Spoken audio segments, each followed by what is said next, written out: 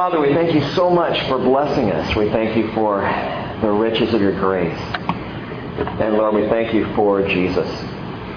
As we head into our study tonight, we've been off for a couple of weeks, and through the holidays it's been kind of scattered. Lord, I pray that you would draw us back together and back into your word and back into understanding. Bring to mind, Father, all the things you've already taught us. And continue to build on these things in our hearts, Lord. And as we consider the front edge of the tribulation period tonight, may we do so with soberness, Father, as well as a conviction to share the name of Jesus and to get your gospel message out to as many people as possible, that they might avoid this time that we're going to begin studying. Father, thank you for loving us. I pray that you'll keep my mind fresh and hold the jet lag off for a couple more hours and help us to just have an enjoyable and powerful time together tonight in your word.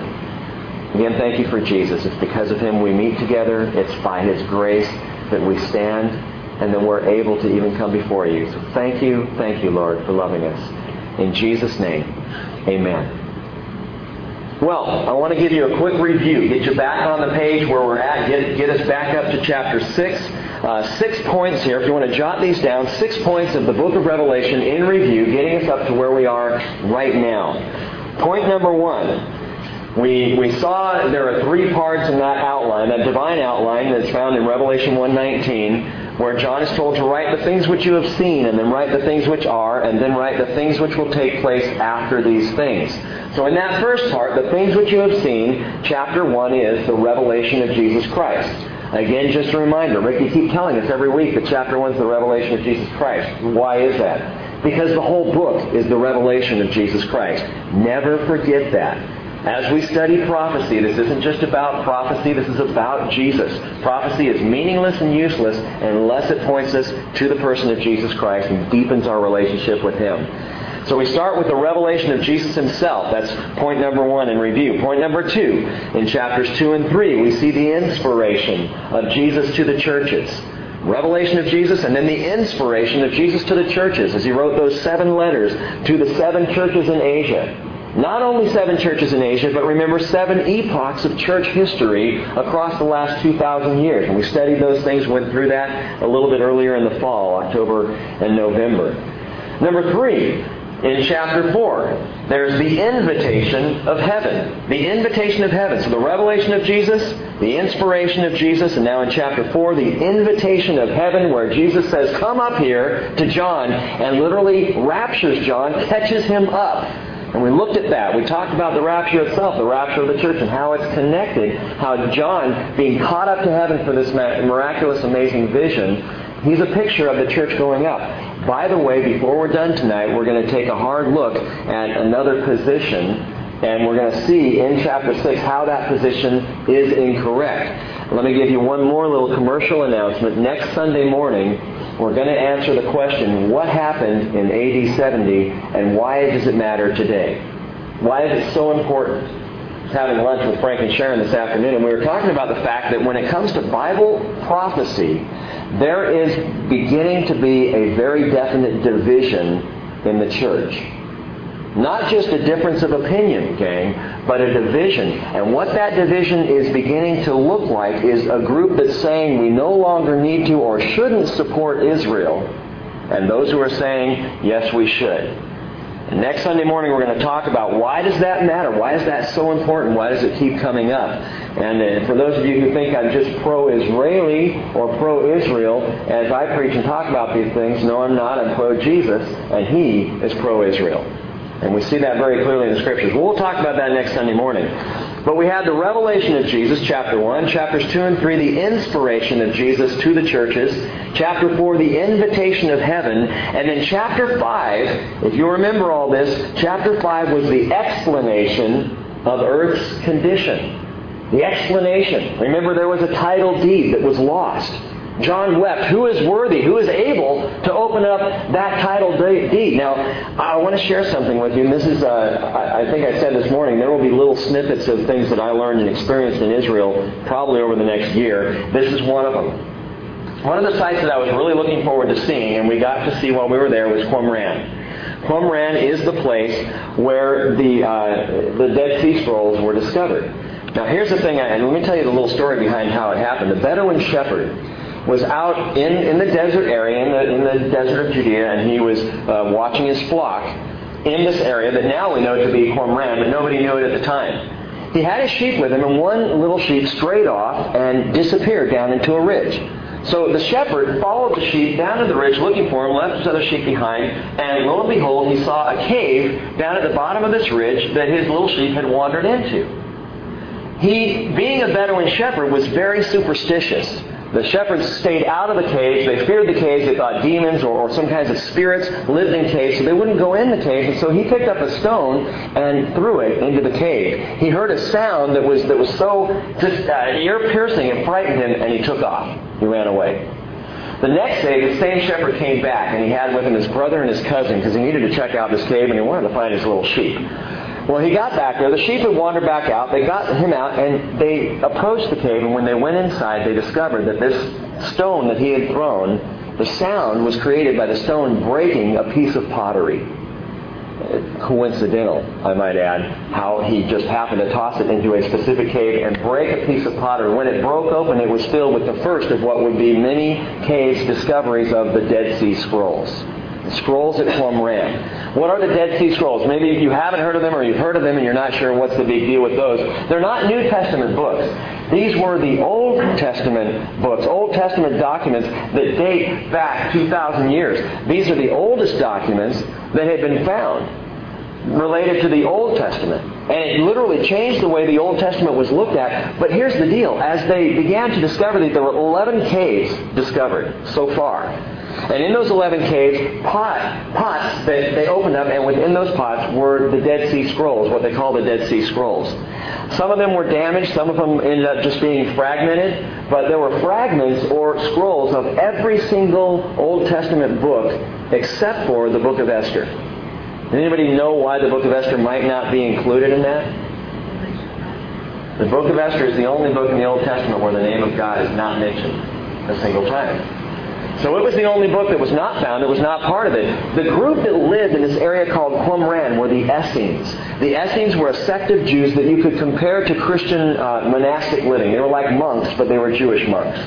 They lived in this area, and basically what they spent all their time doing was copying and writing scrolls. Copying down the Scriptures, protecting and preserving. And they also had all kinds of writings of their way of life. But here's the thing that's fascinating, and the thing to understand, especially as related to what we talked about earlier in Revelation 5, the title deed of planet Earth. Does anybody know what year it was that Qumran was discovered? Any guess? It's okay, the door will hold. Anyone know? Late 40s. It was literally 1947. When did Israel become a nation? 1948. The Jewish people and our tour guide at the time said, we believe that the discovery of those Old Testament documents was like God handing us the title deed of the land. Saying, you can go back into the land now, the time is right, the land is yours. And in 1948, truly, they came back into the land. The title deed of Israel. Title deed. That's how many Israelis today, Jewish people, will even look at the entirety of the Old Testament. This is our title deed. We have proof that the land is ours. Proof that the Lord gave it to us. Genesis chapter 13, verse 14 through 17 tells us the Lord said to Abram, after Lot had separated from him, now lift up your eyes and look from the place where you are, northward and southward, and eastward and westward, for all the land which you see, I will give it to you and your descendants forever. Abraham at that moment was standing on a mountain in Hebron and could see all of what we know of today as the Promised Land. God said, everywhere that you can see, look to the north, the south, the east, the west, look all over. This I give to you, Abraham. Verse 16 of Genesis 13, he says, I will make your descendants as the dust of the earth, so that if anyone can number the dust of the earth, then your descendants can also be numbered. Arise, he said, walk about the land through its length and its breadth, for I give it to you. I give it to you. You know, the Lord's timing does not depend on coincidence. I'm absolutely convinced that that little rock thrown by that Bedouin shepherd was purposeful. Oh, he didn't know it, but the Lord knew it. And it was God's time for the scrolls of Qumran to be discovered. It was God's way of saying, and I agree with those Israelis who believe it today, it was God's way of saying, it's time to start coming back. I am giving the land back to you. I am bringing this thing to pass. Now, here's an interesting verse. You'll hear me quote this a lot in coming weeks. Psalm 85:11. Psalm 85:11. You might want to just jot that one down. Let me say something before I read it to you.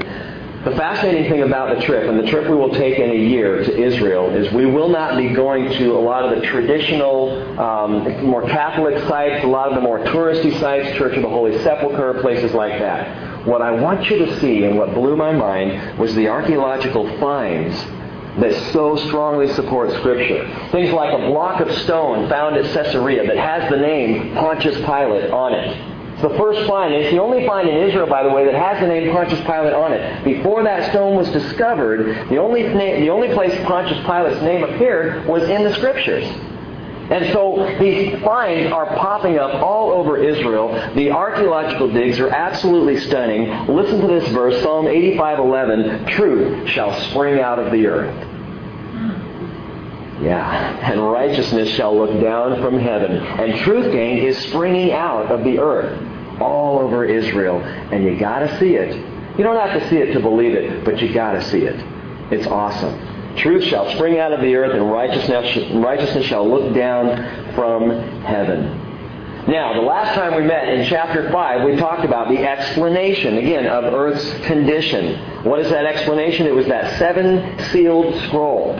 A scroll that we looked at. It was the title deed of planet Earth, held in foreclosure, lost by man, released and redeemed by the only one who was worthy to open the scroll, the Lion of the tribe of Judah, the root of David, the Lamb that was slain, Jesus Christ.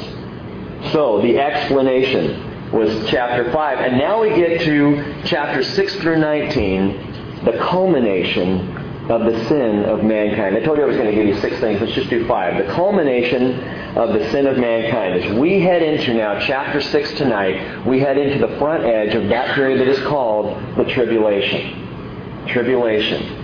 It is the culmination of the sin of mankind. Now, as you take notes, you may want to jot this down, because in these next several chapters, as we cross this span of time, we're going to see 3 chronological judgments. 3 series, if you will, of judgments. Here they are. The first series is in chapter 6. It's called the seal judgments. Understanding these judgments, once you get these 3 series down, it helps you move through this tribulation period in the study of Revelation. Chapter 6 is the first set of judgments called the seal judgments. Chapters 8 and 9 give us the second set of judgments, which are the trumpet judgments. And chapter 16 will give us the last set of judgments called the bowl judgments.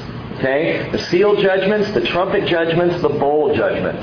One will follow the next. Something else to understand about these sets. I said 3 sets of these judgments. Each set of judgments has 7 events that happen in it. So there are 7 seal judgments. There are 7 trumpet judgments. And there are 7 bowl judgments. God likes the number 7. It's the way He completes things. So seal judgments, there are 7. 7 trumpet judgments, 7 bowl judgments. And one other thing just to know, and I know you've got to jot this down quickly. The other thing to understand is the 7th judgment always introduces the next set of judgments. So we're going to look at 6 of the 7 scroll judgments tonight. The 7th will begin in chapter 7, and that 7th judgment introduces then the trumpet judgments. The last of the trumpet judgments, the 7th trumpet judgment, will introduce the bowl judgments. And that's how it continues to flow all the way through. Now, tonight, the breaking of the seals on Earth's title deed does not, understand this, does not unleash God's full judgment, wrath, and fury. This is not what is unleashed here. What's unleashed as Jesus breaks, as the Lamb breaks these seals on the title deed, and each one of these seals is broken. Something is released, but it's not the fullness of God's wrath. That will come later. What is released is the inevitable consequence of human sin. The first half of the tribulation, gang, is man experiencing the fullness of man's sin. It's all the things coming to a place, a boiling point, if you will, the culmination of 6,000 years of the sin nature, of the fact that we lost the title deed, Adam and Eve, in the garden because of sin, and sin has reigned ever since. Satan has held on to that title deed, thinking in some way, shape, or form that eventually he would own it all. He's completely wrong. The blood of the Lamb is sufficient to reclaim that title deed. However, sin finds its fullness. And it eventually does. This is what happens in chapter 6. Man's sin, man's desire, man's pleasure-seeking, man's selfishness, all that goes into that sin nature begins to come back on mankind in chapter 6. So as Jesus opens up these 7 seals, these judgments are not so much God's judgment on man as the judgment of sin itself finding its culmination. Numbers chapter 32, verse 23 tells us, be sure your sin will find you out. Your sin will find you out. Jeremiah chapter 2, verse 17, God says, have you not done this to yourself by your forsaking the Lord your God when He led you in the way? He says, your own wickedness will correct you, and your apostasies will reprove you. Know therefore and see that it is evil and bitter for you to forsake the Lord your God, and the dread of me is not in you, declares the Lord, the God of hosts. This is not God's punishment, it's the consequence of our choices, of humanity's choices. Now, thankfully, praise the Lord, that our choices have been washed away, have been cleansed by the blood of the Lamb. That we don't bear the judgment that we deserve because of Jesus' death on the cross. Paul says in Colossians 2:13, when you were dead in your transgressions and the uncircumcision of your flesh, He made you alive together with Him, having forgiven us all our transgressions, having canceled out the certificate of debt consisting of decrees against us, which was hostile to us. He has taken it out of the way, having nailed it to the cross. Listen to that language. Paul is saying, this is stunning theology. It is not just God who judges. It's not just the wrath of God that is poured out on mankind. Sin itself judges. Our decisions, our choices themselves bring about consequence that have to be paid for one way or another. And Paul says wonderfully, Jesus took care of those. Jesus bore the brunt of all those consequences of our sins, having nailed it to the cross. But the alternative choice to what Jesus did for us at Calvary is to reject the cross. And when we reject the cross, when we reject the grace of God, we are accepting the full weight of the consequence of our sin. It will come back against us. James says in chapter 1, verse 14, each one is tempted when he's carried away and enticed by his own lust. Then lust, when it has conceived, gives birth to sin. And when sin is accomplished, it brings forth death. This is not God's desire for any of us. This is not what God wants for people. People have this picture of God sitting up on a cloud on high, chucking lightning bolts at humanity, squishing people when He's angry with them, sending pain and problems and sorrows into our life. This is not God. This is not what God wants for us. God doesn't sit up there and say, because you've been bad this week, I'm going to plague you with some kind of disease. I'm going to give you some kind of broken relationship, and that'll teach you. That's not our Father. That is not the merciful God of the heavens. But the reality is, and He says it over and over in Scripture, is as we sin, we end up suffering. Suffering the consequence of our sin. Our own sin comes back to bite us. Well, Rick, are you saying that someone who has cancer has it because they sinned? No. But I am saying this. I believe cancer is in the world because of sin. I believe that all debilitating diseases are in the world because of sin. Not necessarily the person who has the disease, but sin in its nature throughout the history is a corrupting force in the world and has brought about corruption. And therefore we have these diseases. It ultimately all can be drawn back to the consequence of sin. Be sure your sin will find you out. But God doesn't want our sin to find us out. What God wants to do is blot away, is take away, remove completely all of that consequence of sin. That's what He poured out on Jesus. That's what Jesus bore at Calvary. But don't miss this. The world's sin is destined to come back and bite it. And we need to know this because chapter 6 is all about the reckoning of the culmination of humanity's massive historical sin debt. Before we get into the tribulation, one last thing. Hear this. As we begin reading about these judgments and these horrible things happening on the earth, it all begins as consequence of sin.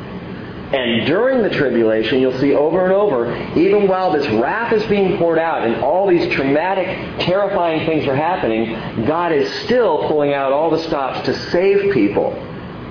That was eye-opening to me.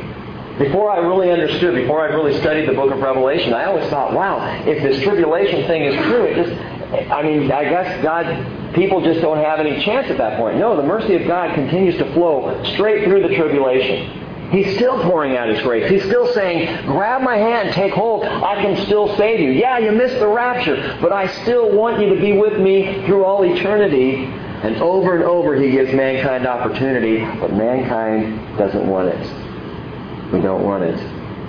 I say we collectively. We won't be here.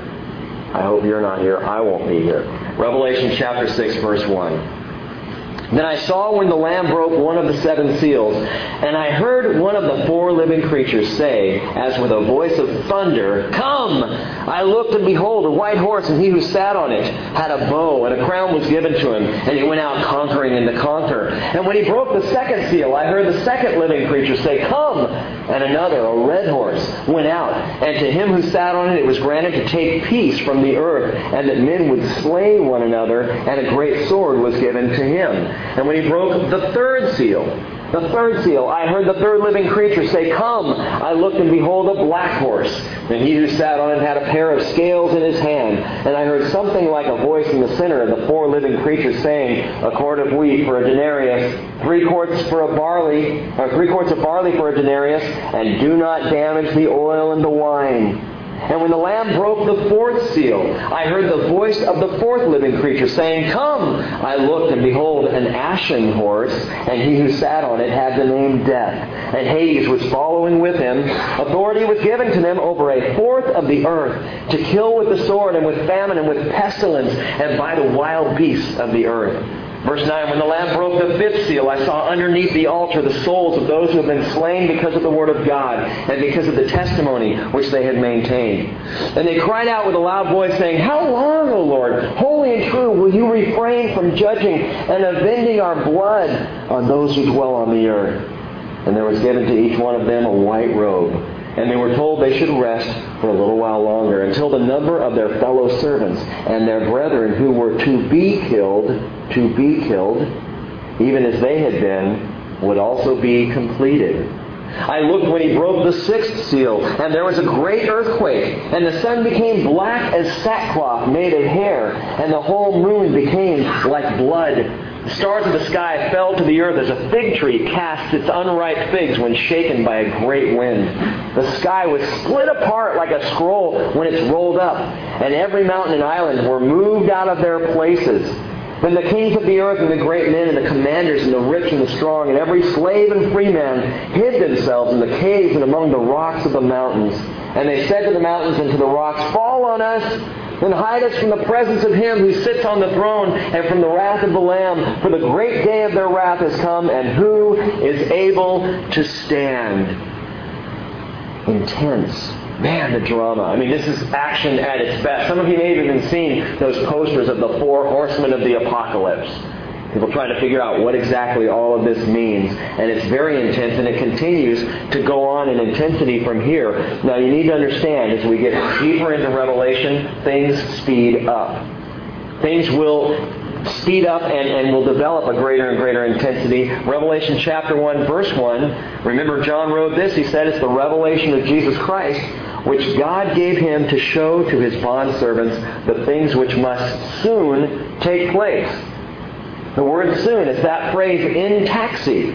In taxi, which doesn't just mean soon, it's better translated which must quickly or take place with rapidity or with increasing speed. In taxi, like the word tachometer, that we watch, and as our tachometer goes up, we're going faster. That's what in taxi means. These are the things which, as they take place, will take place faster and faster and faster. What does that mean? Time-wise, check this out. Consider this. Chapters 2 and 3, the church age, covers a period of 2,000 years. Chapter 6 alone covers the entire first 3.5 years of the tribulation. You have just read the entire first half of the tribulation in that one chapter.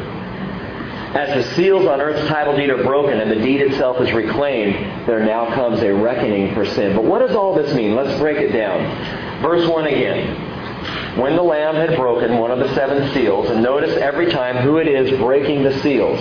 It's the Lamb. The Lamb has authority. The Lamb has control over what's happening when each seal is broken.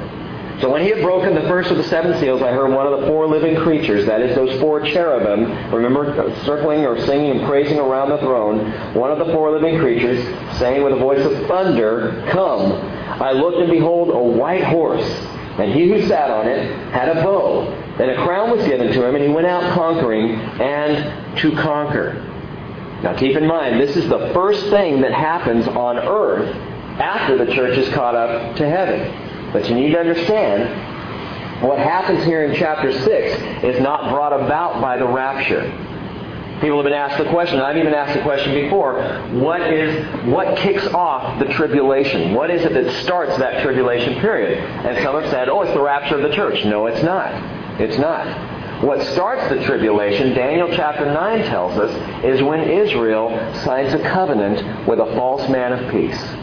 That man we know of biblically as Antichrist. That man who, he won't wear a shirt that says Antichrist on it. You know, he's not going to have a pitchfork for a tail, and he's not going to have little horns where people know he's Antichrist. But this man of peace, also called in the Bible the man of lawlessness or the son of perdition, this man of peace will come on the scene. And the moment that Israel signs a covenant of peace, a 7-year covenant of peace, the tribulation begins. Interesting that the first rider out is a rider on a white horse, given a bow, a crown was given to him, and he went out conquering and to conquer. Who is this rider? Who is this who goes out? Some have said Jesus himself. After all, chapter 19, Jesus comes out riding on a white horse, and here's a rider on the white horse. Isn't that Jesus? No, it's not. It's not. It is anti-Christ. It is one who would put himself in the place of Christ. It's one who is trying to look like Christ, but it is not Christ. This is not the same rider as in Revelation 19. It is a deception. 4 things to notice. Number 1, he holds a bow. This rider on the white horse holds a bow. But this is not like a bow and arrow. The bow that he holds is more like a rainbow. The first time this word is used in the Bible, go back to Genesis chapter 9. I want to flip back there just for a moment. Genesis chapter 9. Great thing about going from Revelation to Genesis is it's about the easiest book in the Bible to find when you're in Revelation, with the exception of maybe Jude. Genesis chapter 9, beginning in verse 8. Now watch this. It's important to understand this imagery. John, as he's writing, remember he's writing to Christians in the first century. And the language he's using is language for not just Christians, but Hebrew Christians in many cases. Jewish people who have been converted to Christ, who understood the things of the Old Testament. There is so much Old Testament imagery. By some counts, over 700 references to the Old Testament in the book of Revelation. And so as John writes, he's using language, and Jesus is inspiring him to use language that a Jewish believer in Christ would understand. Watch this. Genesis chapter 9, verse 8. Then God spoke to Noah and to his sons with him, saying, Now behold, I myself do establish my covenant with you, and with your descendants after you. My covenant, he says. And every living creature that is with you, the birds, the cattle, every beast of the earth with you, of all that comes out of the ark and every beast of the earth, I establish again my covenant with you. All flesh shall never again be cut off by the water of the flood, neither shall there again be a flood to destroy the earth. This is the sign of the covenant. Listen, verse 12. This is the sign of the covenant which I am making between me and you and every living creature that is with you for all successive generations. I set my bow in the cloud. My bow. It's first mention of the word bow in the Bible. And it shall be for me a sign of a covenant between me and the earth. God says, here, I'm going to give you a covenant. What was this covenant? I will not destroy the world by water ever again. And what was the bow? The bow was the proof of the covenant. I still tell my children this today. I tell them, if you're out and it happens to be a half sunny day and partially raining and you see the big rainbow in the sky, God is still reminding us of His covenant. He's still saying, remember back there in the days of Noah? I said I'm going to give you a rainbow. That is a sign. That's my promise, my guarantee. I will never flood the world with water again. That will not happen. It's God's covenant. When you see the rainbow, it's unfortunate the homosexual community has taken the rainbow for themselves. But I like the T-shirt that Ashley was talking about having made that just has a big pretty rainbow on it. It says, I'm not gay, I just like rainbows. You know, God is the one who originated the rainbow, not the homosexual community. And the rainbow for the Lord was proof of His covenant, proof of His promise. So when we get back to Revelation chapter 6 and we see this rider on the white horse, he's got a bow. But it's not a bow and arrow. There are no arrows mentioned. It's a bow. It is a sign of covenant. What does Antichrist sign with Israel that kicks off the tribulation? A covenant. A covenant. Daniel chapter 9, verse 27. Let me just read this to you. He will make a firm covenant, speaking of Antichrist. He'll make a firm covenant with the many for 1 week. That word week is not week, it's literally heptad for 1/7. One period of 7 for 7 years. That's very well explained in the book of Revelation as we go on. But in the middle of the week, that would be 3.5 years, He'll put a stop to sacrifice and to grain offering. And on the wing of abominations will come one who makes desolate, even until a complete destruction. One that is decreed is poured out on the one who makes desolate. It's called the abomination of desolation. We'll talk about that more as we get closer to it. But the bow then, the bow in Revelation 6, that the rider on the white horse has, it is a sign, an emblem of covenant. And Antichrist will kick off the tribulation by signing this 7-year covenant. Let me just say this to you all. In the world in which we live, and especially among Christians, unless the covenant is of God, be very careful. Unless the covenant is of God, be careful. And I say this because we live in a time where church membership, and especially defining myself by this group of believers or by that group of believers or being signed up with this group of believers, it seems to be very important in the church. And yet all it does ultimately is cause division as opposed to encouraging fellowship between churches. We are the same body, gang.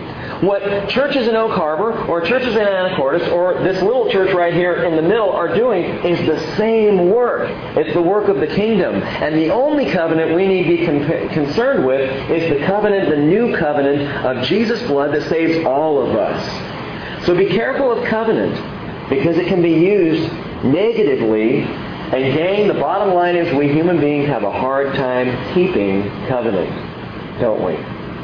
Anybody broken a promise, say in the last 6 months? I almost had to break one today. I told my son I'm going to help you build. He got a couple of Lego toys for his birthday, and I was going to help him build them. And we got it done. I mean, literally last minute, I'm putting Pikachu's nose on. Okay, gotta go. And I came running over here. We make promises all the time that we can't keep. And so Jesus said this, Matthew 5:33. You've heard that the ancients were told that you shall not make false vows, but shall fulfill your vows to the Lord. I say to you, make no oath at all. Either by heaven, for it's the throne of God, or by the earth, for it's the footstool of His feet, or by Jerusalem even, for it's the city of the great King.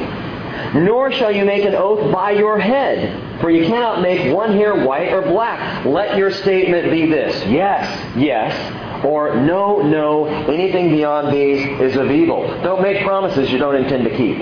Don't make covenants that you know in your human flesh you cannot keep. By the way, back in Genesis chapter 9, who is it that made the covenant? It's important to know the answer to this. It's an easy answer. Who made the covenant with Noah? God did. Did Noah make the covenant? Did he have anything really to do with the covenant?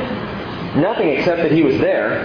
And he showed up, but he couldn't claim any side to it. He didn't enter into that covenant by doing anything himself. The Lord did all of it. In the same way, God made a covenant with Israel. A covenant that currently lies forgotten. But listen, it's not just a covenant of the land. It's not just a promise of return. It is a promise of redemption. God's covenant is, I will bring you back, yes, into the land, but I'm going to restore you. I'm going to redeem you. Paul said it this way. He said, indeed, all Israel will be saved. Now, that verse has been confusing for many. And if I went into it right now, it would be a major rabbit trail. Maybe I should. Will we get there later? I'll tell you this real quickly. Romans chapter 11, verse 25. I do have this verse here, so let me read it to you. God has not forgotten His covenant to the Jewish people, to Israel. Listen to what Paul says. I do not want you, brethren, to be uninformed. By the way, Paul says that 3 times in his letters. And each of those 3 times is incredibly significant and important. I don't want you to be uninformed. In other words, Christians, you need to know this.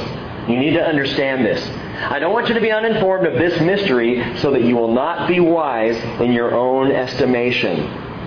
A partial hardening has happened to Israel until the fullness of the Gentiles has come in, so all Israel will be saved. Just as it is written, the deliverer will come from Zion. He will remove ungodliness from Jacob. This is God's promise, His covenant promise. I am going to remove Jacob's sin. I am going to redeem Jacob. Verse 27 of Romans 11, Paul goes on. He quotes, this is my covenant with them when I take away their sins. Now, Paul says, from the standpoint of the gospel, they are enemies for your sake. But from the standpoint of God's choice, they are beloved for the sake of the fathers, for the gifts and the calling of God are irrevocable. It was so important to Paul to make sure the Gentiles understood that they had a connection to Israel, that they had a connection to the Jewish people. What is that connection? I have it here on a little bookmark that was handed to us as we were visiting several places in Israel. I love this. It says, Romans 11:18, the root supports you. Christians, Gentile believers in Christ, which is all of us except Frank here tonight, I think. Gang, the root supports you. We would not be here studying the Bible if not for Israel. We would not have our redemption in Jesus if not for the Jewish people. It was through Israel Jesus came into the world. It's because of Israel we have the Scriptures. The entire early church, the first century church, was all Jews. It took them a while to figure out that they were the root that was going to support the fullness of the Gentiles. And we live in a time where the fullness of the Gentiles, at least right now, is still coming in. When that time is complete, God will at that point pull out Jews and Gentiles, those who make up the church. And then He will turn His attention completely back on Israel and their redemption and restoration. What about that quote, Rick, that all Israel will be saved? How is that possible? Does that mean that someone who's Jewish just gets to be saved? If you happen to be an Israeli today, does that mean you're automatically saved? Absolutely not. Let me put it this way. A Jew has no more opportunity of being saved by the Lord God than a Muslim does unless they believe in Jesus Christ. So how can Paul say all Israel will be saved? Now I know I'm getting ahead of myself, but there is a point in the Revelation study where we'll see this. The Bible tells us that at one point in the tribulation period, 2/3 of all Jews living on planet Earth will be killed. They'll die. They will not make it through the tribulation. 2/3. Only 1/3 of Jewish people will make it to the end of the tribulation. But guess what? At that point, 1/3 of what was Israel at the beginning of the tribulation is now left. That is all of Israel alive on planet Earth at the end of the tribulation period. All of Israel will be saved. All of that 1/3 that make it through.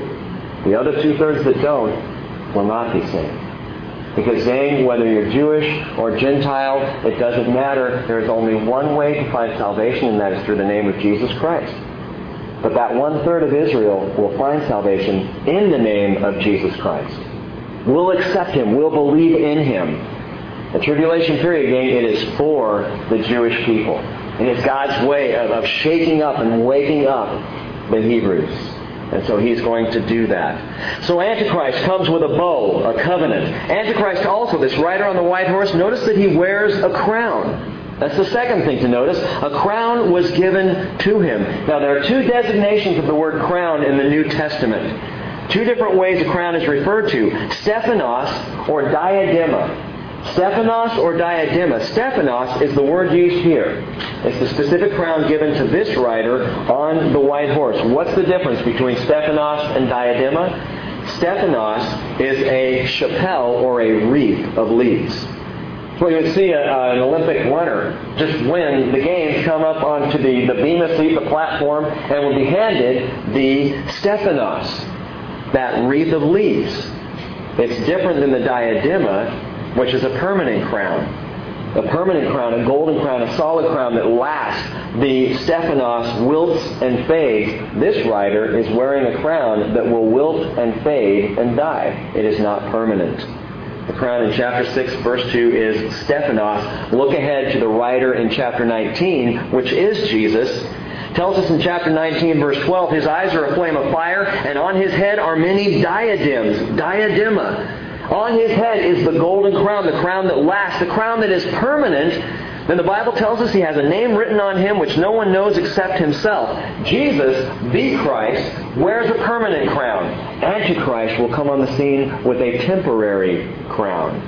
So he has a bow. He wears a crown, that Stephanos, that wreath of leaves. Number 3, Antichrist, this white rider, he rides to conquer. The purpose of his riding is laid out very clearly. He rides to conquer. Verse 2 tells us he comes conquering and to conquer. And this speaks of the intentions of Antichrist, which is not peace at all. Although the world will see that this great orator, this great man of peace, they're going to think he's the one who's going to bring peace finally to the Middle East. He's the one that's going to bring peace to the world. But his objective, will be domination. That's what he's about. Daniel chapter 8, verse 24 gives us this insight. His power will be mighty, but not by his own power, Satan's. He will destroy to an extraordinary degree and prosper and perform his will. The indication is there through witchcraft. He will destroy mighty men and the holy people. And through his shrewdness, he will cause deceit to succeed by his influence. He will magnify himself in his heart. He will destroy many while they are at ease. He will even oppose the prince of princes, but he will be broken without human agency. In other words, he's going to be wiped out, and not by a human. He's going to be taken out by the real Christ. And what did Jesus say about Antichrist? John chapter 5, verse 41, Jesus said, I do not receive glory from men, but I know you, that you do not have the love of God in yourselves. I have come in my Father's name, and you do not receive me. However, if another comes in his own name, you will receive him. Antichrist is going to come in his own name. He's going to come with that bow, that covenant of peace. He's going to come with that false crown. He's going to come riding to conquer. Although he will present himself as a man of peace, he is a man of war. He's a man of war. One more thing to notice about this first of the 4 horsemen. He rides with a very revealing posse. He rides with a revealing posse. For riding right behind this rider on the white horse comes war and famine and death and martyrdom and terror. This is the purpose of this rider on the white horse. He is Antichrist, and he comes conquering and to conquer. Skip ahead to chapter 19 real quickly. Chapter 19 and verse 11. Look at the contrast between the rider we just looked at and the rider who is Jesus in chapter 19, verse 11. John's writing, he says, I saw heaven open, and behold, a white horse. And he who sat on it is called Faithful and True. And in righteousness he judges and wages war. Yes, Jesus will come to wage war, but in righteousness. His eyes are a flame of fire. On his head are many diadems or crowns. And he has a name written on himself which no one knows except himself. He is clothed with a robe dipped in blood, and his name is called the Word of God. And the armies which are in heaven, clothed in fine linen, white and clean, were following him on white horses. Who are those armies? It's you. It's me. We'll get there. Verse 15, from his mouth comes a sharp sword, so that with it he may strike down the nations. And he will rule them with a rod of iron, and he who treads the winepress of the fierce wrath of God the Almighty. And on his robe, verse 16, and on his thigh he has a name written, King of Kings and Lord of Lords. Then I saw an angel standing in the sun, and he cried out with a loud voice, saying, to all the birds which fly in mid-heaven, come, assemble for the great supper of God. We'll stop there in 19. It gets incredible, amazing, when Jesus returns in all his glory. But the contrast is awesome. You've got this puny little rider on the white horse with his little crown falling apart and his little covenant that he's going to violate, and all the riders behind him that are all about death and despair and destruction. And then you've got Jesus coming in his glory. Two riders. One is Christ. The other is Antichrist.